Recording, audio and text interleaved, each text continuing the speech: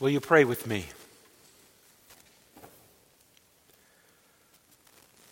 O God, let us hear when our shepherd shall call in accents persuasive and tender, that while there is time we make haste one and all and find him, our mighty defender.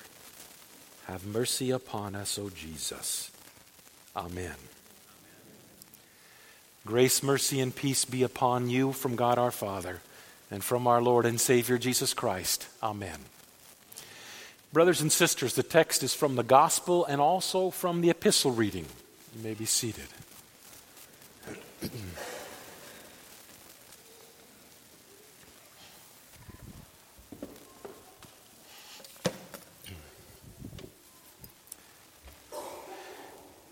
There is a question that somebody in the crowd asked, and we don't know who that somebody was, but the question that he asked hit the nail on the head. And the question that he asked is, are only a few to be saved? The short answer is yes. Most people in this world, most people in this country, most people in the state of Texas, and most people in this city will not be saved. Such a statement should lead us to be very humbled, causing us to realize, wow, what great grace God has given to me. Now, Jesus does not give the short answer. Jesus rather gives a longer answer, and the reason he does is because he knows what is within your bosom.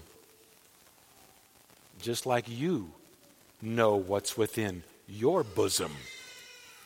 Because Jesus said, strive to enter through the narrow door. Now it's interesting.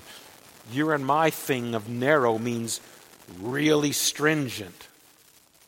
No, I don't think you want to be stringently judged. I think you want to be judged forgiven, liberally.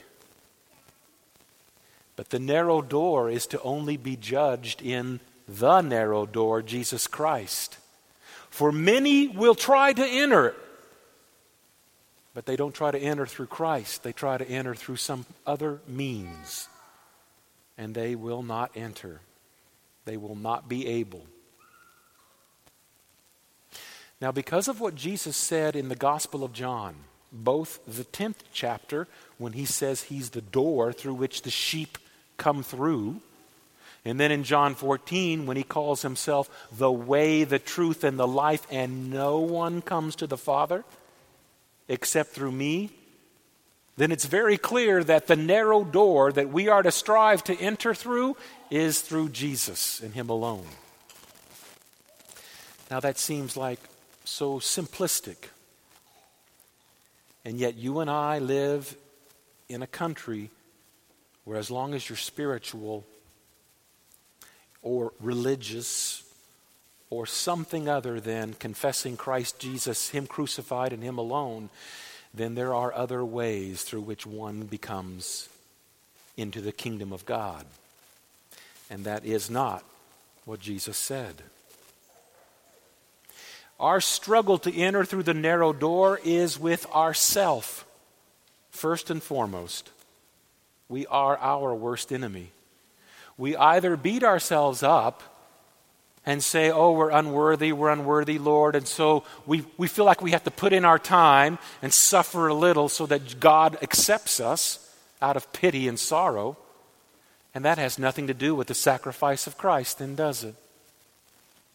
Or we go the other way and say, well, God's like a grandpa or an old Santa Claus. He'll take us in, which is not what Jesus is either. Those are the two extremes that Satan loves to torment our flesh to think. And this world is full of preachers that proclaim that. That's why the number that strive to enter through the narrow door are few. Few, not many. Now, in the writer to the Hebrews, in that text, if you would pull out your bulletin, the first paragraph that talks, or first few paragraphs that talk of our discipline as God's son, skip that and go to the paragraph that begins, "For you have not come to what may be touched." Go to that paragraph. "For you have not come to what may be touched." Let's take a look at that again, because there's two mountains in the writer to the Hebrews. One is Mount Sinai and one is Mount Zion. And notice the difference. This paragraph is about Mount Sinai. This is about when Jesus was proclaimed, but proclaimed through the commandments.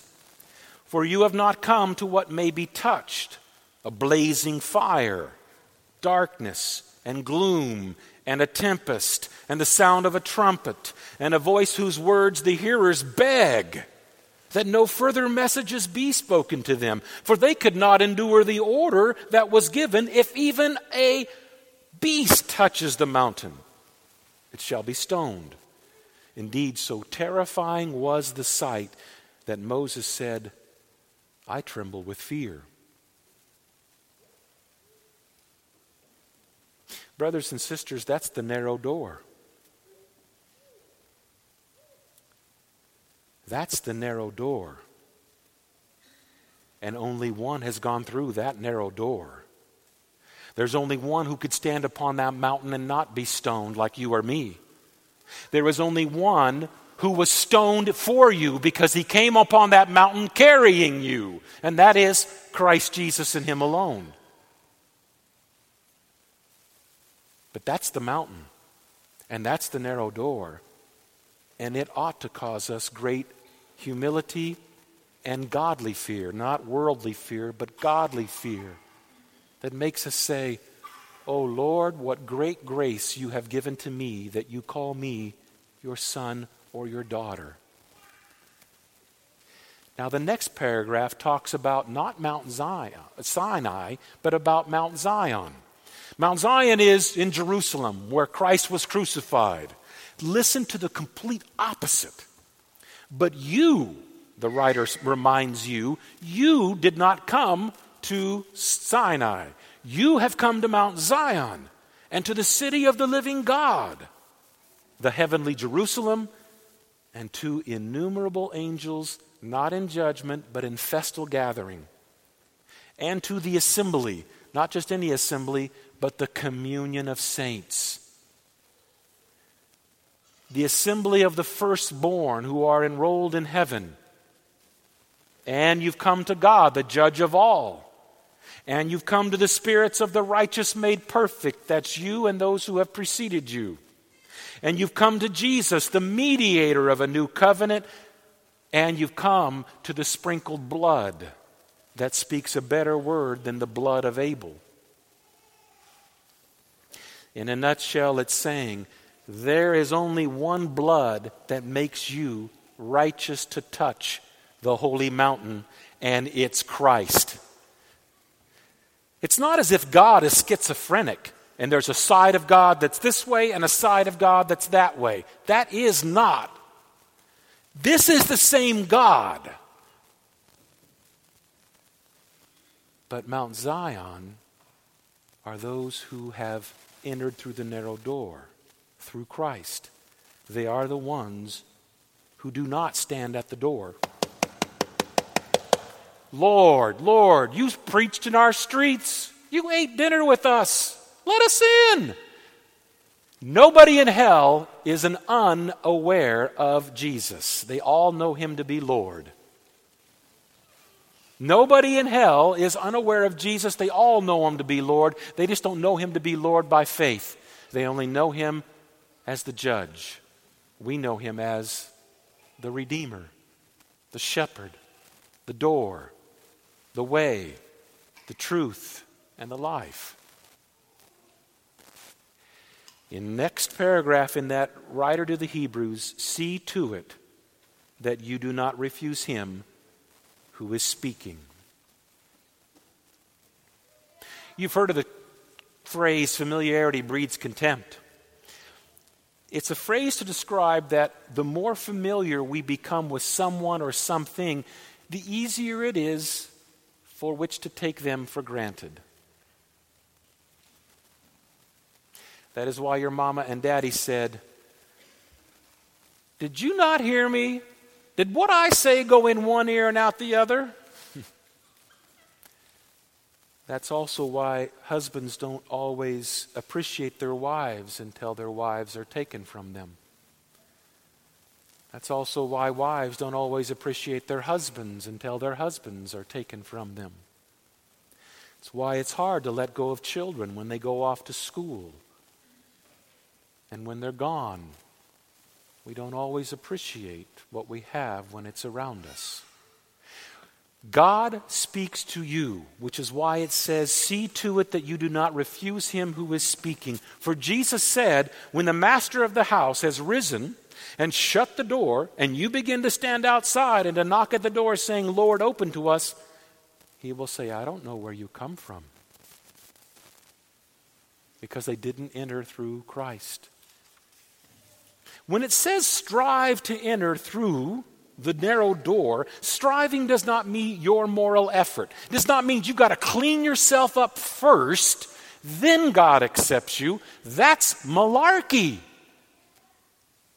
When have you cleaned yourself up enough to be acceptable to God? How long are you going to be cleaning in order to be clean? Because you can always find something else that's dirty, can't you? That's not striving to enter the kingdom of God. Yet some people think that. The Pharisees thought it. People today still think it. God loves me and has blessed me and my family because I'm a pretty nice guy. I'm not like those folk. No, that's not striving. Striving is to repent. And repentance is not even a work you can do. It's what God's Word does in you by the Holy Spirit. It's what brings repentance to bear. And to believe. And belief is not your work either. It's God's work within you through that Word by the Holy Spirit that enables you to say, "Lord, I believe. Help thou my unbelief." That's what it means to strive to enter the narrow door. This is the life of the baptized, to endure the struggle. Now, Jesus finishes this with a very interesting statement. He talks about at the feast, which is the marriage feast of the Lamb and his kingdom, which knows no end. And every Sunday we have a little picture of it every time the Lord's Supper is celebrated. Jesus says the first will be last, and the last will be first. What does the last look like? It looks like a broken God on the cross. That's what the last looks like. Scorned and rejected by God himself, the Father, so that you don't get rejected. That's what the last looks like. And then when he rose from the dead, no longer is he last, is he? He's now first. And all who are joined to him become first.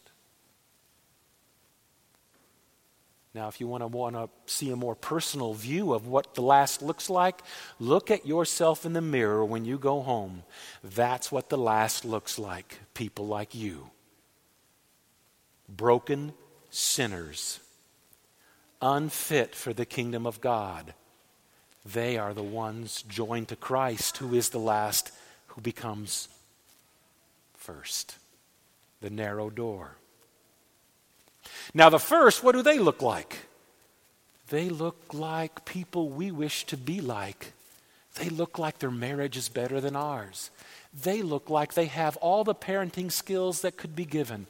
They look like the straight-A student. They look like the salesman above all salesmen and the businessman above all businessmen. They look like the greatest father and the most wonderful mother. But they don't look unfit. And they will also be the ones outside the kingdom of heaven's door saying, "Lord, Lord, you know. I do not know where you come from." But when you look at yourself in the mirror, you don't see that. Your flesh wants you to see that. But God, the Holy Spirit, keeps telling you, no, it's by grace, isn't it? The last part of that Hebrews text, the very last paragraph, begins with this word. The very last of that paragraph. Therefore, let us be grateful for receiving a kingdom that cannot be shaken. And thus let us offer to God acceptable worship with reverence and fear, for our God is a consuming fire.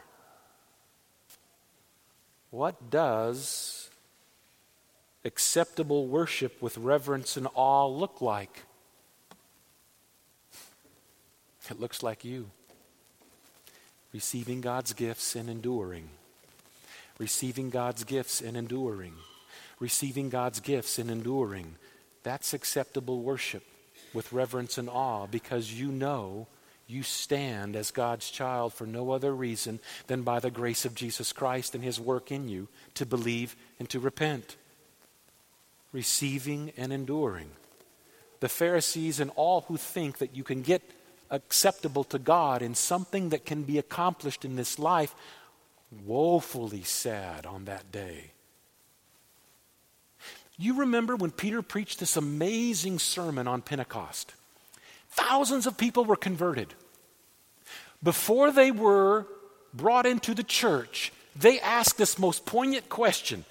Peter had finished his sermon, and they are full of emotion, and they say, "Brothers, what shall we do?"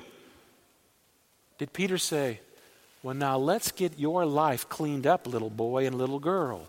Did he bring out a litany of chores to do? He said, "Repent and be baptized for the forgiveness of your sins, and this promise is for you and for your children."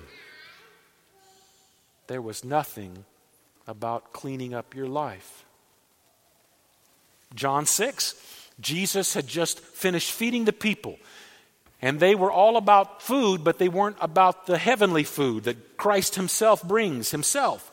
And so they said, well, tell us what we got to do the works of God so that we can do the works to inherit eternal life. And Jesus answered them, not with a litany of what to do, but with one statement.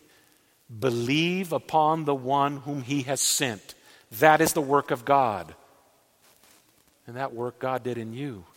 Which is why the writer to the Hebrews says, let's be grateful for receiving a kingdom that cannot be shaken. So the life of the last, of which we are a part, that shall be first, is a life of receiving and enduring. Receiving and enduring. Receiving and enduring. In the name of Jesus, amen.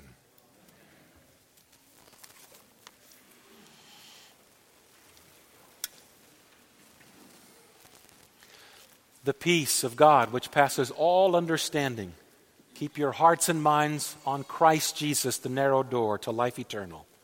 Amen.